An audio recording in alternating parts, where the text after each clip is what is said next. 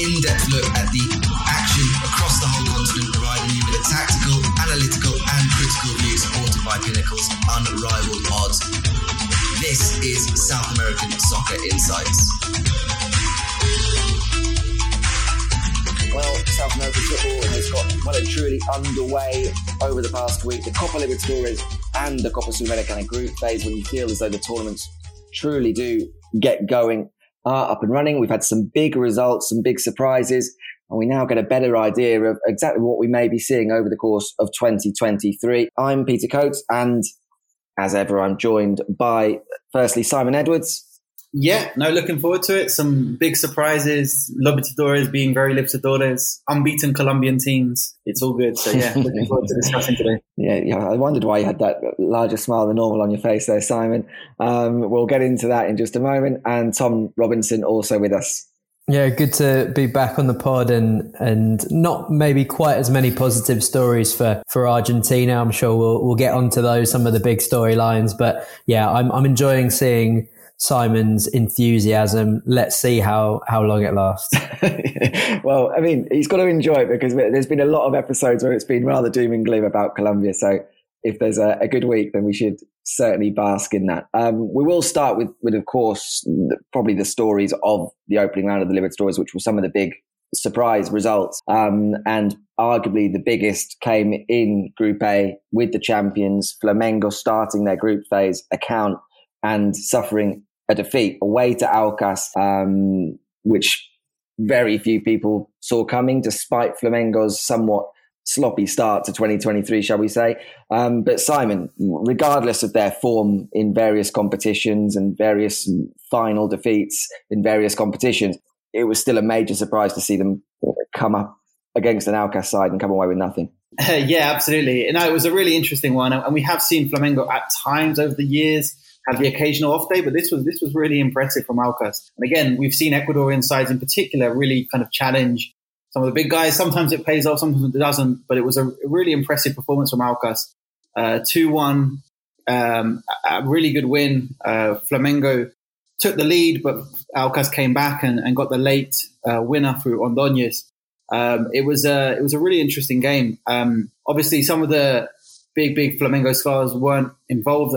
Some few changes there, but a really strong side. I mean, Gabriel up front as well, Ribeiro, a lot of quality across this Flamengo side. But I think Aucas, deserved to get something from this game. Plenty of shots on both teams. Fairly similar possession. Obviously, a Flamengo protagonist, as you'd expect, but Aucas very, very dangerous, kind of breaking. And they look good. They're very robust. Cifuentes, a slightly rotund striker there for Aucas, but he's had a good start to the season, and he was a bit of a menace. Getting up in amongst it. They really unsettled Flamengo, so it was very impressive and a good opening win for the Ecuadorians at home.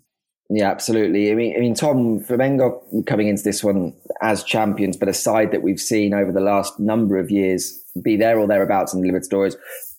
Everyone would expect them to be there or thereabouts again this time, and it's not obviously late in the day for us to start changing those opinions. However, we are looking at a team that at the start of this year have lost the Supercopa, then they went to the Club World Cup, went out in the semi-finals. They've made a bad start to this competition. They've just lost against Fluminense in the State Championships final as well. It's been a pretty disastrous start to 2023. So how do you assess Flamengo at the moment, and therefore how do you assess their chances going forward, not only in the group phase but into the latter stages of this tournament? Yeah, it's given a really interesting context to this opening game, and I think Aucas couldn't have asked for a better time to face this Flamengo side. As you said, they've not been coming in with the best form under new management. It'll be interesting to see how long that lasts, and again, that's why I think it's so hard to read into Flamengo's chances just yet, because with the year-long Libertadores, we can see a completely different side come the knockout phases, which I'm still pretty confident they're going to reach. And I still think they've probably got the best squad on paper in the competition. So, we've also got to factor in the altitude as well, which is something that was a theme of these shocks on the opening day. Obviously, Quito's not quite Bolivia altitude, but, it's still enough to unsettle a a slightly changed Flamengo side. I do think Flamengo, even though you wouldn't say that Alcas deserved to lose this game, Flamengo had their fair share of chances, and I don't think it was as, one of these complete shocks where you're like, well, what's happened here? I think clearly it's a side that's lacking a bit of confidence. It didn't have its all its stars in there, enough that they should have got something from the game, and almost did if it wasn't for a very well taken late winner as well. That first goal from Mateus Franca as well was a beautiful goal, really silky, elegant, slinking through the defence, and someone who I think is going to be one of the young stars of this tournament. But like Simon said, we need to give Alcas a lot of credit. It's their first time in the Libertadores, which is always nice to see, this competition that still gives you sides that have never been in it before. They've got one of the best badges, I think, in South American football, a really, really strong look. And it was their first Ecuadorian top flight title last year. So they're a very interesting side, managed by Cesar Farias, who's obviously a big name in South American football. They've got some interesting players there, the likes of a long-range ping from Romulo Otero. They've got, some interesting difference makers who, even some who didn't really make any impression or have any minutes in this game, the likes of Jordan Rezabala, Christian Alaman, Stephen Plaza, even Michael Rangel. There's a lot of interesting players who've been around the South American scene. Even the centre back Aubrey David there, the Trinidad and Tobago centre back. There's not too many times where you see something like that. So there's a lot of interest in the side, and none more so than Carlos Queiro's blonde ringlets as well, a kind of Valderrama-esque haircut, which was also just another reason to love this Alcas side. But I was definitely impressed by them as much as I was a bit underwhelmed by Flamengo, and it's really made what seemed like a straightforward group, with Flamengo and Racing being the obvious favourites in this group. It's kind of opened that up to be less of a done deal, and you think, oh, okay, Alcas here might actually cause some problems, and who knows, with a decent Racing side in this group as well, Flamengo might not have it quite as easy as they first thought. Yeah, I mean, Tom's given us plenty of reasons to love Alcas there, Simon, but on that subject of potential of them causing an upset and getting through, do you look at Group A and think they could do that to a few more teams at home and then pick up maybe a couple of points away and be a bit of a dark horse to progress into the knockout phase? Or do you think this is the pinnacle? They'll enjoy their big night against Flamengo and gradually slide out of the tournament? Yeah, I think getting 6 points against Nubiense will be very important. If they can do that, then they're 100% in with a shout. But I think getting those points in that game where they're perhaps fancied to compete or to potentially win those two games, I think that's going to be key. If they do that, then why not? There's a bit of altitude there. I don't think they're the most polished team, but I think they're a team that has match winners, that has players who can hurt the opposition. So I think they'll be an awkward opponent. It's going to be just key to be clinical and get the points against Nubiense, and then make it difficult for Racing at home, and then anything above that is a bonus. But that might be enough, So I think they're in with a shout. I think they'll be tricky. I don't think they're favourites. I still think Flamengo and Racing will be the favourites to go through, but I think they're definitely a tricky opponent. And if they can be clinical when they need to be, then there's no reason they couldn't sneak through this one. Yeah, I mean, as you both mentioned there, the other team that you'd fancy and did win their opening game was Racing, who were 2-0 winners away to Ñublense, with one of the goals of the round, perhaps one of the goals of the tournament already scored by Matias Rojas in that game. Racing, Tom, we saw impress last year in Argentina domestically, albeit coming short in both the Cup and the league parts of that season. So there was that question mark whether they quite have that mentality to go and win competitions, which I think is still hanging over them. They've started domestically in Argentina in a somewhat inconsistent manner so far this season. So there's still some of those question marks there. And of course, we'll go back to last year's Sudamericana when I think everyone fancied them to go through from their group there, and they managed to slip up, lose at home in surprising fashion and go out. So how do we assess them now looking at their opening game? They've won away from home. They're one of the favourites to go through from their group without question. But are you still a little concerned over the potential that they could slip up as they have done previously? Yeah, I mean, I think that's always the question with Racing. I think it's way too early to be saying these questions are going to be answered. We won't know the answer to these questions until they find themselves in a situation where it is a must-win, do-or-die scenario. But if they can make the group stage as easy for themselves as they possibly can, and get through what might be a tougher group than we initially thought, then that's all you can ask at the moment. I think the fact that we're even at a stage where we're criticising their consistency and whether they have the mettle to go far in the tournament, it probably shows you how far they've come, because I still think they're a way off of being considered one of the favourites for the tournament. But the fact that we have higher expectations for them now is testament to what Gargo's done there. And again, as you said, already in this first week, we've had shock at altitude, a Rojas, Golazo, maybe even a Puskás contender. Who knows? He's someone who scores a lot of long range goals. None really from inside his own half, but it was a lovely moment of opportunism and execution there. And also, I think I think the keeper probably should do a little bit better. It's one of those ones where you think, he's panicking here. It's not dipped in just underneath the crossbar. He's a couple of meters out. But again, maybe that's, I don't want to take the shine off what was a pretty sensational goal. But I think another thing that's been interesting with this Racing side as well is seeing Paulo Guerrero on the score sheet.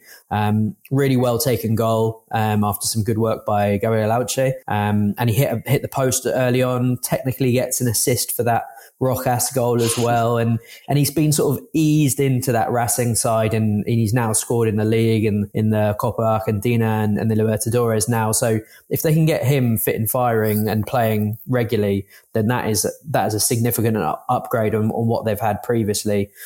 So that's very promising, and again, if we look at an away win in the Libertadores, they are always important, even if it's a team that you think you should be beating. Like, if you can win your home games and get anything away from home, that gets you up to that kind of magic 10-point margin, which is usually enough to get you through. So, you don't want slip-ups on the first day. Flamengo now have a bit of a mountain to climb, whereas Racing got the job done against another team that's making its first appearance in the competition.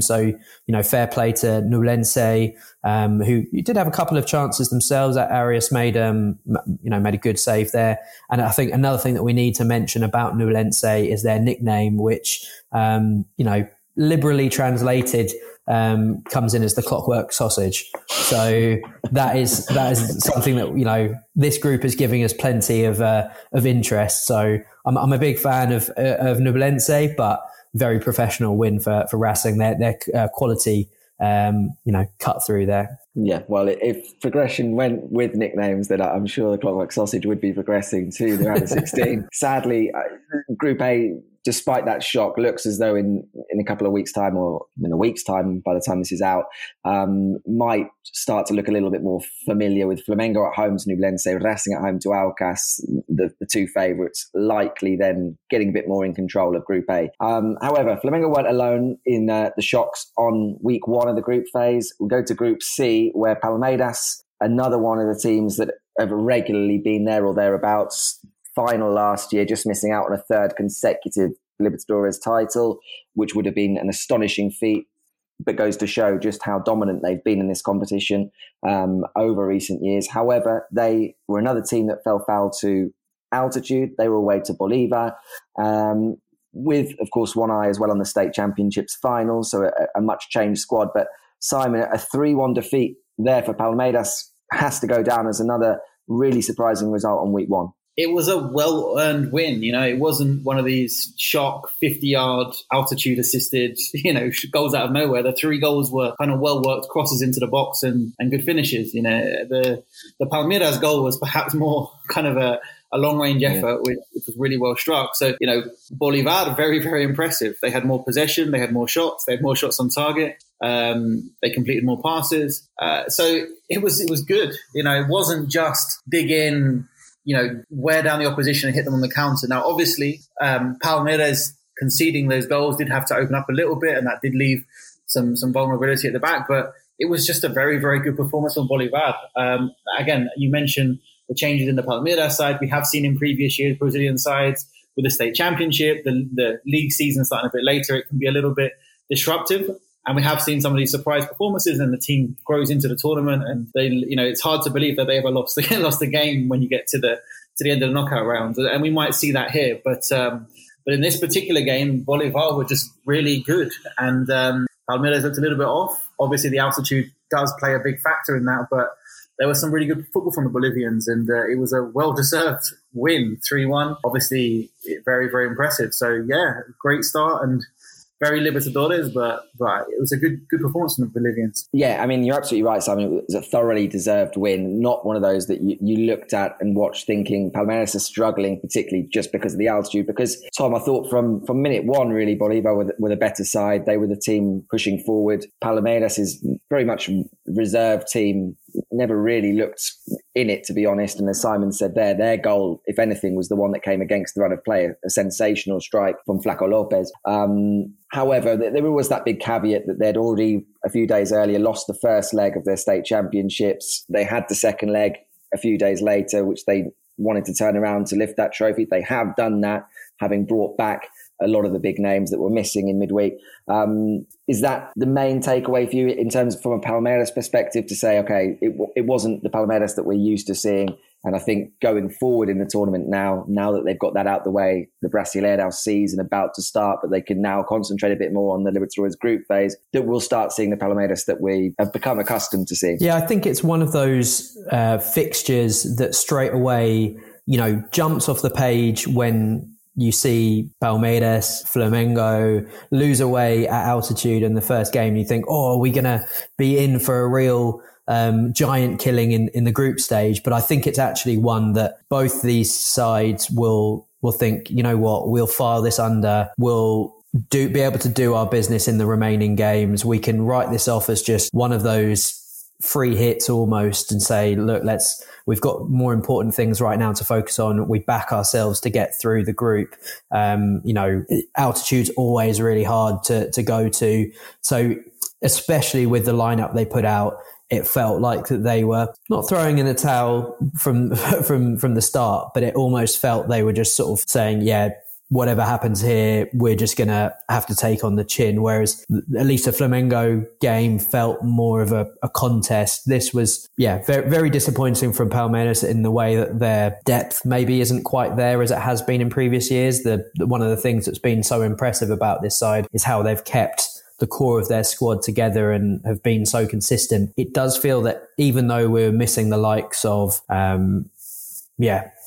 Gomez, Weverton, Vega, Menino, Ronnie, all these kind of key players who are going to come in. You do feel that the loss of players like Scarpa and Danilo to Nottingham Forest and the signings they've made. I mean, Artur is a very interesting signing from Bragantino.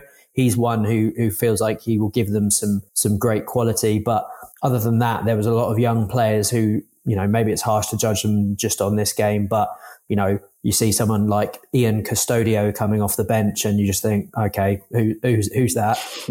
He's not going to be the next star of Brazilian football. Yes, we're excited to see what Endrick can do. And Flaco Lopez, it'll be nice to see him get a bit more game time as well. But I look at this Palmeiras squad and I don't feel as confident in them as previous years. Not based at all on this game. As I said, a bit of a write-off, but Palmeiras don't feel like they quite have the same star quality as someone like Flamengo. So I think it's going to be interesting to see how they do. I still back them to get through this group, but it's shown that there are no easy ties. And as Simon said, Bolivar, looking like, again, that they're going to be a difficult team to beat, especially at home. Kind of, we can copy and paste what we said about Alcas, win your home games, see if you can nick something on the road. But they've got, Lampe was in pretty good form in this game in goal. Pato Rodriguez is a skillful player. There's even like some really good players that Bolivar have got who they left on the bench as well, like Ramiro Vaca, Moises Villarroel, Luis Aquin. All these guys are Bolivia internationals and, impressive players. They've got quite a few of the under-20 squads, Miguel Villarroel, Rocha, Chavez, all good players, who they, barely used in this game. So there's a depth to this Bolivar squad that perhaps we haven't seen in previous years. And yeah, this type of win gives you that confidence as, maybe we are going to see a Bolivian side get through it and do something. But certainly out of the Bolivian sides, it feels like Bolivar are the side that have the capability to maybe get through in what is going to be a real big fight for second place in this group with Cerro Porteño and Barcelona. Yeah, I mean, it's an interesting group. We all looked at it on paper, I think, before and thought Palmeiras will go through as group winners. It's too early to change that opinion. But Tom's just mentioned there, Simon, the other two teams in that other game. Cerro Porteño came away with a 2-1 win at home against Barcelona, who are another one of the teams that have impressed in the Libertadores in recent years. Cerro Porteño, one of the teams that are always in the group phase, often into the knockout phases, even if they then make a somewhat hasty exit. But it does make it an interesting group in terms of that battle for second. And Bolivar have certainly made that even more interesting with that opening result. Yeah, absolutely. Cerro and Barcelona are two teams who are always competitive in the Libertadores. Cerro with an amazing atmosphere there at home, really good support, and they've always got a pretty good side. And there's some familiar faces in there. Churin obviously scored the winner. Really nice play from Aquino. He was impressive, the midfielder there for Cerro as well.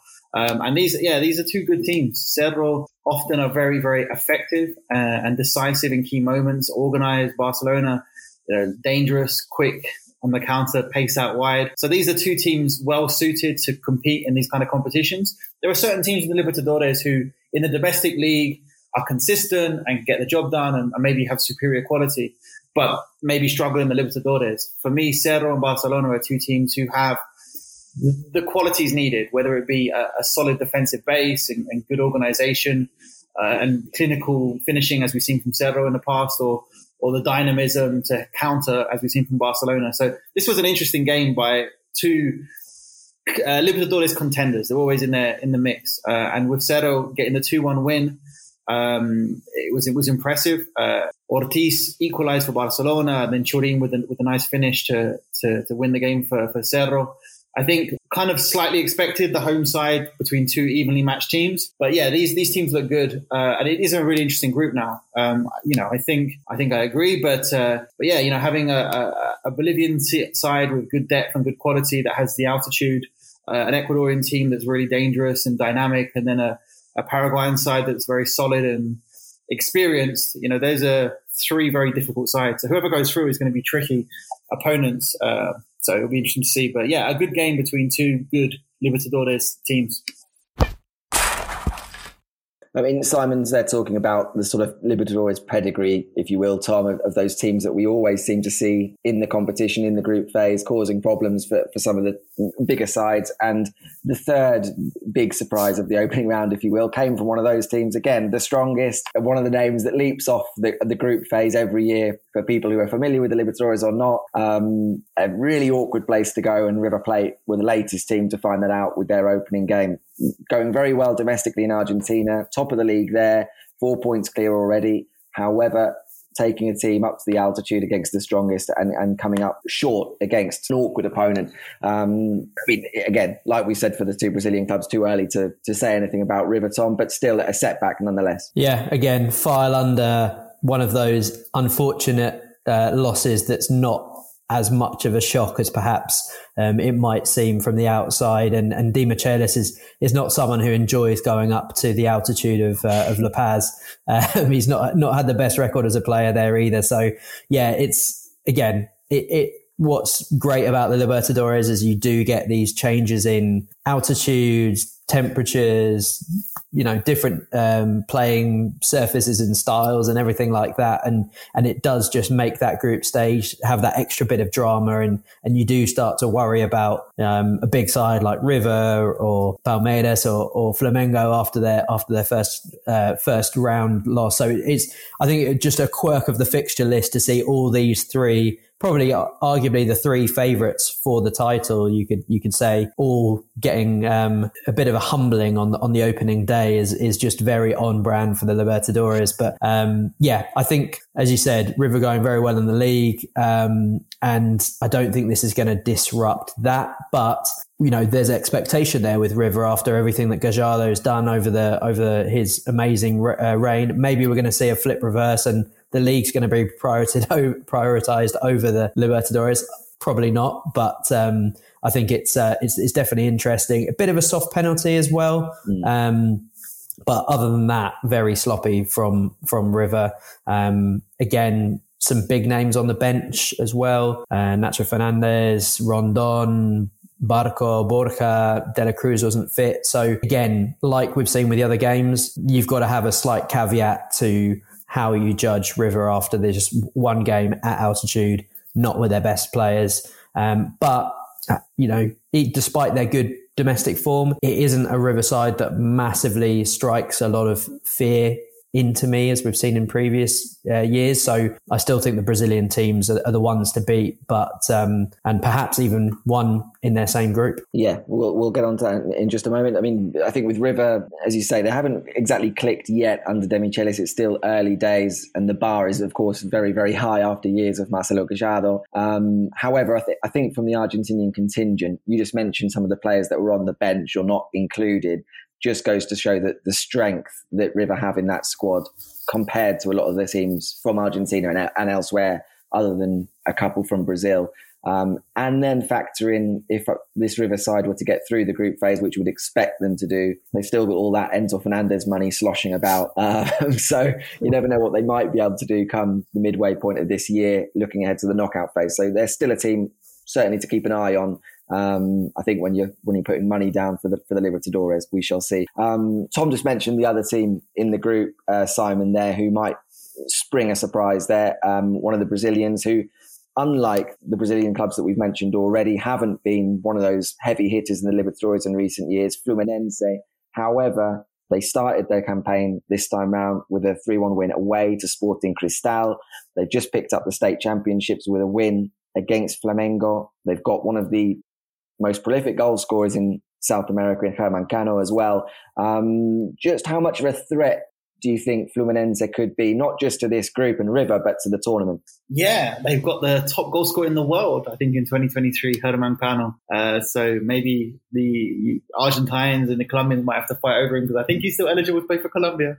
We could have got us to the World Cup. We needed a goal scorer. There are lots of calls in Colombia for him, but he's had an interesting career. At times he's been incredible, at times he's been inconsistent, but he's obviously settled in nicely there at Fluminense. He's a goal scorer who has such good anticipation, such good movement, and he's such a clinical finisher, Germán Cano. So he's going to be important. They've also got another Colombian, stretching to call Cano Colombian, but Arias as well is a really interesting winger. Danso in the 10. It's an interesting side, this Fluminense team, and they definitely started on the front foot in this one. They conceded early. I think it was Sporting Cristal's only shot on goal that went in. Grimaldo gave them the lead. But then Fluminense came back, Cano from the penalty spot, and then scoring another good finish. They're an interesting side, and I think they have a real goal scorer. He's not going to go to Europe now. He's into his 30s. But for this level, he's very, very clinical. He's very intelligent.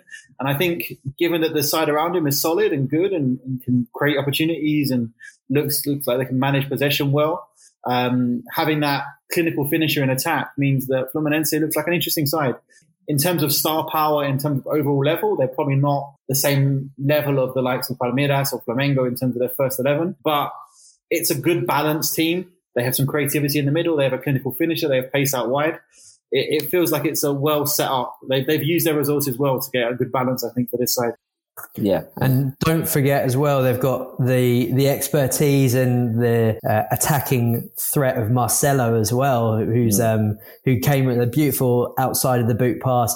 Felipe Melo in centre back as well. So there's some real Libertadores vibes in this side, and also we've talked about some of their attacking players, but I really love their sort of young midfield duo of Andre and Alexander. Andre, I think, was one of the breakouts of the Brazilian season last year. Someone who's clearly going to be a big option for lots of European clubs watching. And Alexander was part of that under-20 side, maybe didn't quite get the same plaudits, but was someone who could fill in a lot of different midfield roles, very tidy, looks like the next off the production line there. And you know, they've got a coach who's playing some of the most interesting football in South America at the moment. I think you've seen a big sort of trend in Brazil towards looking to Europe and bringing in Portuguese managers and the like. And I almost see Diniz as more of a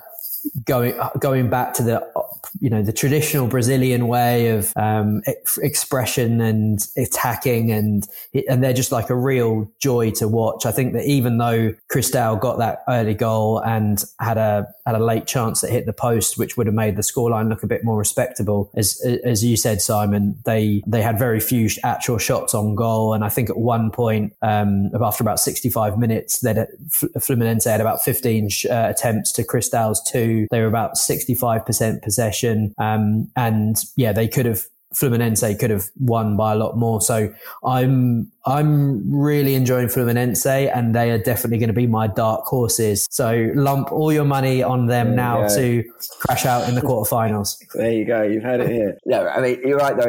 It's always nice when you get one of those teams in the Libertadores, aside from playing nice football, have that nice blend of the exciting young players that you're seeing before the step to Europe, mixed with the big name players from Europe that are now back finishing their careers. And that's exactly what Fluminense provide. The games we've covered already, I guess, are what you'd consider the big shocks. Some of the other noticeable results that we had, perhaps Atletico Mineiro, Simon, in Group G, losing at home against Libertad, was one of those that was a bit of a surprise and has left the Brazilians with a lot to do, considering it's a fairly tricky group when you think they're in there with Atletico Paranaense and Alianza Lima as the four teams that make up Group G. Yeah, absolutely. I think that was a really interesting one. Obviously, as you'd expect, Libertad got the goal early, and then Mineiro kind of controlling possession, trying to find a way through, but Libertad retaining a bit of a threat on the counter. It's just a really good away performance from the Paraguayans to go to Brazil and to kind of see the game out. Again, Mineiro, fair number of changes in the side. I think they'll be stronger moving forward, but yeah, an excellent start for Libertad, which really does kind of open things up, and it was a good performance. Again, Libertad is another side that we've seen in this competition before, and they'll take a lot of confidence from going away to Brazil and winning the game. That can really set them up nicely for the rest of the group stage. You know, it's a real confidence boost, and then it's a tricky group, but having won their most difficult game up first, then going to Alianza Lima, Atletico Paranaense, no easy games, but they probably won their hardest game first. So, you know, that will give them a lot of confidence. Yeah, absolutely. And we're hearing Eduardo Coudet as manager could sort of be the nail in the coffin, losing that opening game. So a lot could change in that group, but certainly one that's already looking like it could be one of the tightest going forward. One of the groups, Tom, that has almost not got going as a result of just being draws across the board, involves Boca Juniors. They went away to Venezuela and drew 0-0 with Monagas in the same group as one of the Colombians, Deportivo Pereira, who drew against Colo-Colo. Focusing on Boca firstly, Tom, in that group, because they were, of course, on paper, the team that everyone expected to go through, and as winners probably still are, but it was a pretty flat performance from Boca away from home. Didn't really look that up for it, in truth. And that comes off the back of quite a few problems, to be fair, with the club. They've had an interim manager who was there. They're now, today, as we record this, just made official the appointment of Jorge Almiron, which is probably a bit of an underwhelming appointment as manager. And a lot of those big names in the squad are somewhat misfiring. So Slightly concerning start to the tournament for Boca. Yeah, very boring and low quality game, to be honest. I think it's one of those ones that you'd look as a bit of a shock, but to be honest, or at least something that raises the eyebrows, but an uninspiring Boca draw away in Venezuela in the first game of the Libertadores is not really a surprise to me, especially given their current form. It's, as you said, they've been really uninspiring. Ibarra's gone. We'll see how Almiron does. They've got the young players in the squad to do a lot better, but a lot of those big names like Villa, Benedetto aren't really firing. And it was just, the kind of the perfect example of the current malaise going on at Boca as well. I mean, 2 red cards also conditioned how this game went, with both centre-backs getting sent off. But you look at the side and there's not got a lot going for it. It should be, they're less than the sum of their parts, but I think even if you did get everything ticking over, they're still quite a long way short at the moment as well. So they're fortunate they've got quite a kind group, I would say. I mean, Pereira and Colo Colo are going to be difficult to beat. And they should be, both. I think every other team in this group should be licking their lips at the fact that they've got Boca at not the best time for Boca, and a very plausible route through to knockout phases. Especially you look at Colo Colo, Chilean sides have really struggled over the last sort of few years, and they must be thinking that this is a golden chance to get through. So yeah, not great. Fair play to Monegas. A lot of Panamanians in the side there as well, almost as much Panama as Venezuela, that side, but and a good triple save from Mosquera. But this might not be the sexiest group, but one that I still back Boca to get out of. One of the other groups that I'm sure, Simon, you're desperate to talk about was Group H, of course. You mentioned from the outset that it was a positive week in the Libertadores for the Colombian sides, and Atletico Nacional were one of the prime names when we're talking about positive weeks for Colombia, because they won their opening game away to Patronato, one of the smallest clubs in this year's competition, having been relegated from Argentina's top flight last season, but winning the cup, which is why they're in the Libertadores. And Atletico Nacional, after a somewhat tricky start in Paraná, they were able to turn things around in a group that does look pretty wide open when you think of the other game finishing 1-1 between Melgar and Olimpia. From an Atletico Nacional perspective, Simon, they're going to have to take a huge amount of confidence from that opening week, considering the other results, and fancy their chances to be able to use that as something of a springboard to potentially go into the knockout phase. Yeah, I think, conceding so early was obviously a blow, but I think, if anything, Patronato kind of scored a bit too early because they got that goal and then allowed Nacional to really dictate possession and kind of control the game. We've seen Nacional fail to take advantage of these opportunities in the past, but they eventually made the breakthrough. Dolan Pavan scoring from the penalty spot, taking a penalty in the style of his free kick against Peñarol about 10 years ago. One of the best free kicks ever in the Libertadores. He absolutely smashed it in the top corner. Amazing goal. Google that one. But on the night, a really good win for Nacional. There's, I still think, a bit of work in progress with this Nacional side. In the end, it was Duque coming off the bench for Thomas Angel that kind of probably helped make the difference in the game. There's some good young players in this Nacional side, but I think in these key moments, they're still relying a little bit on the experienced guys. Hader, a Brazilian who's on loan, did quite well on the wing. Okay. Thomas Angel, okay. But it was kind of the more experienced guys who made the difference. But what I like about this Nacional side is they've got quite a solid defence. Roman and Benguero at fullback, who both can kind of play centre-back as well, very physical. Christian Zapata still in there in the central defensive position with Aguirre. That's pretty solid. De Orta is pretty solid. Gomez is pretty solid. I think they've got a decent base. I still think there's some questions creatively in the final third. But I think that's a strong foundation to build upon. A good away win. And in a group which doesn't look particularly strong. There's no one they'll massively fear. So I think it looks quite even. To get 3 points away is a good start. So yeah, a good day at the office for Nacional.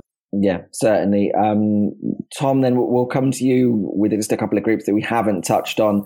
One that you yourself dubbed as the sort of hipsters' favourite group in Group E. Some really interesting teams in there, some good matchups and some interesting results on the opening weekend, because we saw, or the opening week, Argentinos Juniors defeating Independiente del Valle, which goes to show just where Independiente del Valle have got to in terms of their status in South American football, when you can almost consider them losing now in this competition to anyone who isn't one of the really big dogs a surprise. And the other game in that group, a good win for Corinthians, winning 3-0 away to Liverpool, who you look at the group and think it might be the Uruguayans that struggle. However, as you said, it's a fascinating group. Yeah, I mean, all four clubs are very interesting, different styles, lots of them who really favour youth production as well. So there's lots to be interested and excited about. And yeah, very good home win for Gabi Milito's guys for Argentinos Juniors. I think they've been, certainly up until this game, they were unbeaten since the end of February. They've come in with some pretty good form. And apart from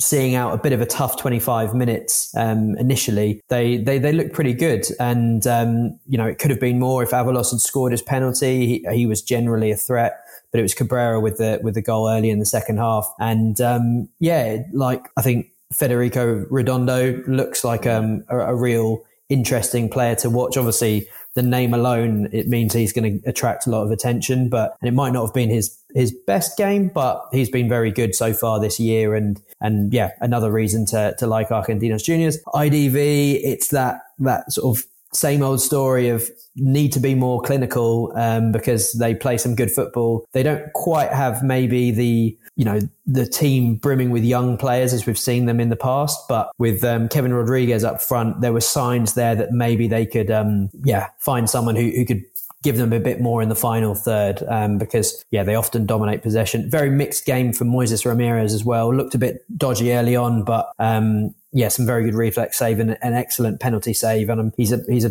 goalkeeper that really interests me, but one that haven't quite made my mind up on yet, despite his massive promise. And then in the other game, just a very professional performance from Corinthians, who they've got quite an inexperienced coach there coming in, but there's a lot of know-how in the squad. Roger Guedes with a brace there, and he was the difference. But some nice players in that team. Verdes, Argentinian midfielder that we've been a big fan of. Fagner and Casio still somehow clinging on to their place in the Corinthian side, but Fagner with two assists from right back, which is pretty good. And I am a big fan of this Liverpool side, because they've punching above their weight for some time, and they've brought through some really good young players. Bit of a shame that we didn't see Fabricio Diaz, and didn't really get a chance to see much of Luciano Rodriguez in the game either. But I think it's probably too much of a gap for them to breach really in this group. But hopefully we'll see a bit more of them, especially sort of going forward, because they're a decent side to keep an eye on, even if they're probably not going to get through this group. So definitely what I'm dubbing as the hipsters' favourite this year. Yeah, it's certainly one that every week should throw up some of the more interesting games in the fixture list.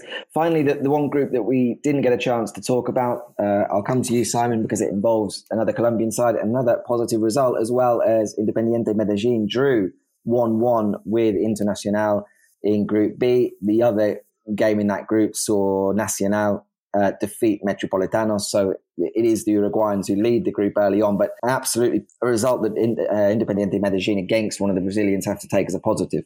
Yeah, and it could have been even more. It was a good performance from Medellin. I like this Medellin side in terms of Cadavid, Moreno, very solid defenders. The Silver Fox, Daniel Torres there in front. Alvarado gives a bit more energy. And then there's lots of pace out wide with Cetre, Batalla. Also, if you look at the bench, there's some really good quality players. Miguel Monsalvo, we saw at the U20s alongside Jorge Cabezas. So that's a number 10 and a number 9 who are really interesting. There's also Cambindo coming off, who gives them energy as well. So they've got some good options on the bench. They've got pace out wide. They've got a solid core.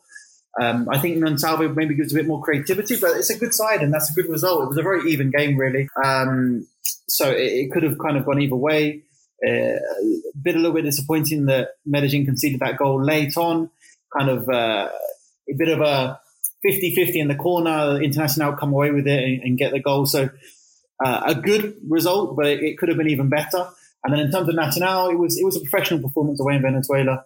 They took the lead. They looked kind of in control.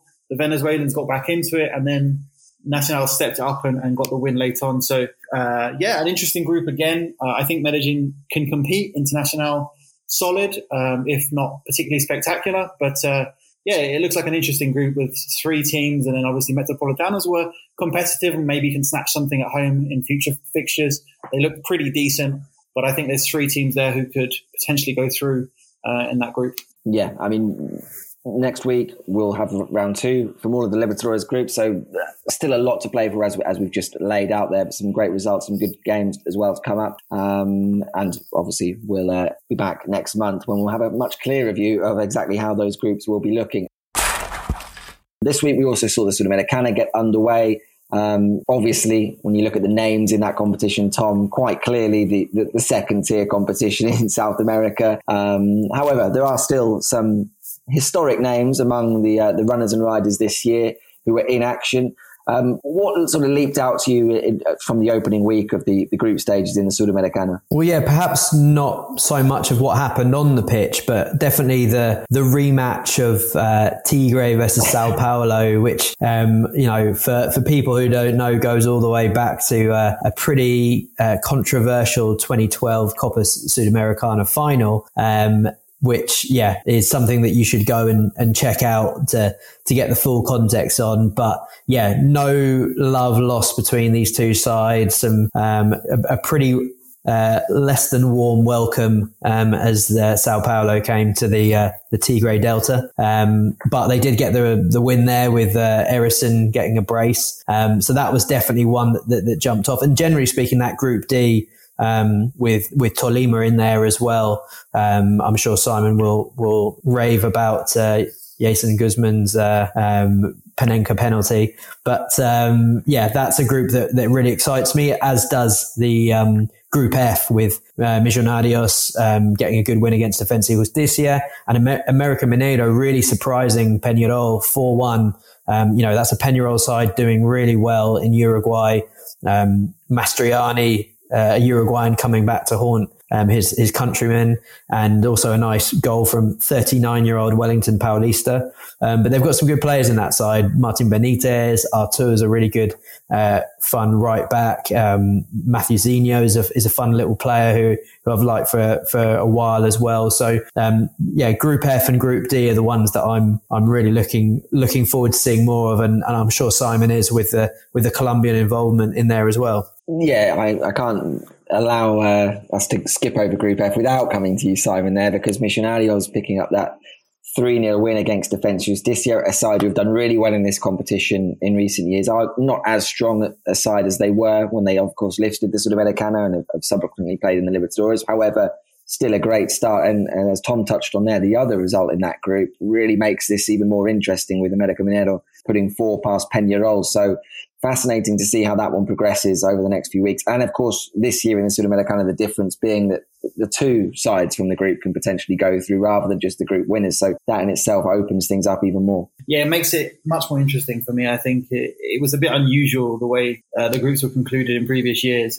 Some surprises, but obviously some teams kind of giving up before the end of the group stage, which impacted on the games. But obviously, really interesting, that one, because 2 top names in South American football, Defensa Justicia, Peñarol, in the last few years, getting thoroughly beaten by 3 goals in their opening, it leads that group to look really interesting. Some more kind of predictable results elsewhere. Bragantino and Estudiantes picking up big wins. They look strong favourites, I'd say, in Group C to go through. Interesting ones there. Botafogo as well, drawing to Magallanes, who in the Libertadores qualifying rounds came a bit short, but to see them bounce back and get a point in their opener in Brazil against the Brazilian side is interesting. A few other ones as well. Fortaleza, I think, is a decent side in Group H as well. So they got a good win against Palestino. So there's been some interesting results, and there's some good sides. Mentioned Millonarios. They've got a lot of very good young players in that side as well, combined with some experience. McAllister still there, pulling the strings in midfield, but there's some really interesting young players in that group as well. So Oscar Cortes obviously being kind of the standout we saw from the U20. They snapped up Leonardo Castro as well, who gives them a lot in attack. He won the league with Pereira and then moved to Millonarios to play the Sudamericana. That's interesting as well. So it's an interesting competition. But I think there's a few sides that are a little bit short from the opening rounds, and there's a couple who kind of stamped their authority on the competition, and then there's some who are still kind of could go either way. So I think it's quite interesting opening round of games there. Yeah, I mean, Tom, I think when you look at some of the groups anyway, now that it's changed to 2 teams being able to go through, or at least have the potential to go through, the second team will play a sort of playoff against teams from the Libertadores. But it does open up the possibility to get to the group phase without just being the group winners. We're seeing a few groups with maybe 2 standout teams who picked up wins on the opening week, and you look at it already and think, they're probably going to be the 2. And I also mentioned from the outset that we've got some big historic names in the competition who have maybe fallen on slightly harder times. Group E perhaps is one of those. We saw Santos start their campaign with a win away to Blooming. Newell's Old Boys are also in there, and they picked up a very, very late win away to Audax Italiano in Chile. That one of the groups that you look at those 2 names and think that they should be finishing as 1 and 2, particularly with Newell's maybe being a toss-up with Audax Italiano as to who to get through, but picking up that away win is obviously a big step in the right direction for the Argentinian. Yeah, definitely. I think the fact that they both got those 1-0 wins away from home as well, just again, is already, that's quite a big result in those groups. And certainly, yeah, Newell's and Santos are the sides that jump out at you straight away. And you'd think as well, probably the format change is also going to maybe change the way some of this teams approach these games. It's maybe not, we have to win absolutely everything. It might result in perhaps a bit more cautious play from certain teams once they've got a bit of a stranglehold in the group. So that's going to be interesting to see how it changes the dynamic of the group stage. But certainly you'd think Group E, Newell's and Santos should be going through, late winners from both of them. But, you look at Santos, they've got some real good talent there. Marcos Leonardo, one of the best young strikers on the continent. Daniel Ruiz, a really nice Colombian playmaker as well, who got the assist for Eduardo Bauman's goal. And there's people like Angelo Borges, the very interesting Bolivian talent Miguel Terceros as well. So lots of reasons to be interested in that group as well. A few of the others that kind of jumped out as big away wins, San Lorenzo with an absolute screamer from Gattoni. That was a really big win, given that Carlos Sanchez had a red card after 7 minutes, 2 yellow cards as well. So very, very impressive from him for all the wrong reasons. But San Lorenzo, big historic side that will fancy maybe sneaking through in second after Fortaleza, who, as Simon mentioned, are a real force to be reckoned with, I think, in this competition. And then also you look at Universitario, a late Sucar penalty, maybe you could say a bit of a sucker punch to Gimnasia's first game there. But again, a bit of a shock, even though Universitario are a huge Peruvian side. And also probably one thing that we should mention is their reaction to Alianza Lima failing to win yet another Libertadores game. I think it's 30 games without winning in the Libertadores for Alianza Lima, and they put up quite a cheeky little post on social media of I think maybe Irvin Avila or someone like that, who has the number 30 on his shirt, which was a nice little nod to that. So Universitario bringing the shade on and off the pitch, and Gimnasia not doing very well in Argentina, and will be quite gutted that they've already got off to what will probably be one of the games that they really should have won if they had any chance of going through. So already loads of interest there, and it's going to be really fascinating because we've seen some great sides come through this tournament and really be some of the sort of big shapers of trends in South American football for those up and coming teams. And as you said, a chance for maybe some of those big historic teams to get a bit of glory that's been evading them. Yeah, in that group that Tom just mentioned, Simon, we saw Universitario snatch that win against Gimnasia, but we also saw Independiente Santa Fe, another Colombian side, pick up a positive result with a 0-0 draw in Brazil away to Goiás. And Tom just made a point there about this tournament in many ways over the last few years has been one which been able to sort of see trends a little bit earlier in South America in terms of teams that are on the way up, certainly players that have impressed and then gone on. Are we beginning to see over the Libertadores and a sort of a kind of trend here that Colombian football's on the way up? that would be a positive approach. Yeah, I mean, look, there's some positives there. I think the way Millonarios have moved players on and renewed through youth development is really interesting. Oscar Cortes, Samuel Asprilla. That isn't something we'd seen from Millonarios in the past so much. Last season, they had two very interesting wingers. They've now got two new interesting wingers. So to be bringing through these young players and kind of renewing through good scouting, they've got a lot of the players they brought in have come from the Pacific Coast, from Buenaventura.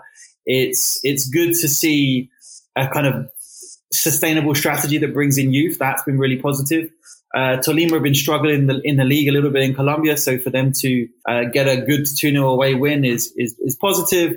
Santa Fe, solid result. I think Santa Fe is probably the team that is still kind of trying to work out its identity a little bit. But again, a good result. Jose Enamorado, a good player on the wing, doing well.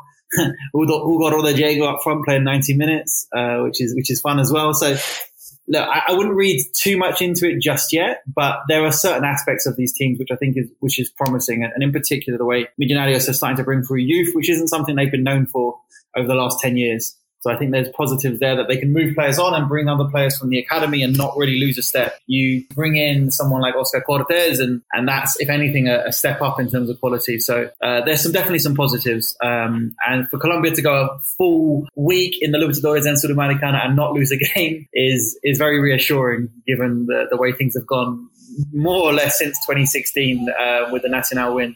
It's been generally quite a lot of negative news. So I think it's positive to see teams competing and getting some good results.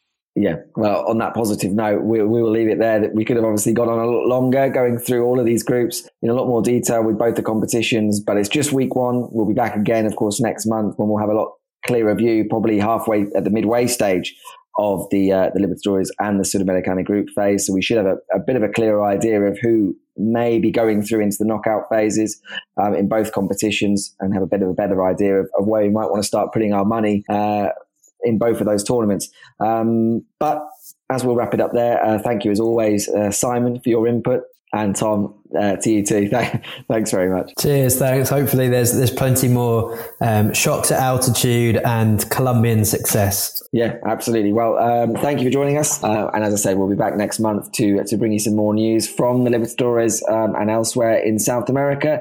You can find all the latest odds and betting insight on pinnacle.com, plus plenty of content on Twitter at Pinnacle and Instagram pinnacle.betting, with plenty other sports as well coming your way. Please gamble responsibly. We didn't mention any odds during this episode, so there are no necessary data to correct. But if you go to the website, you'll find everything up to date there.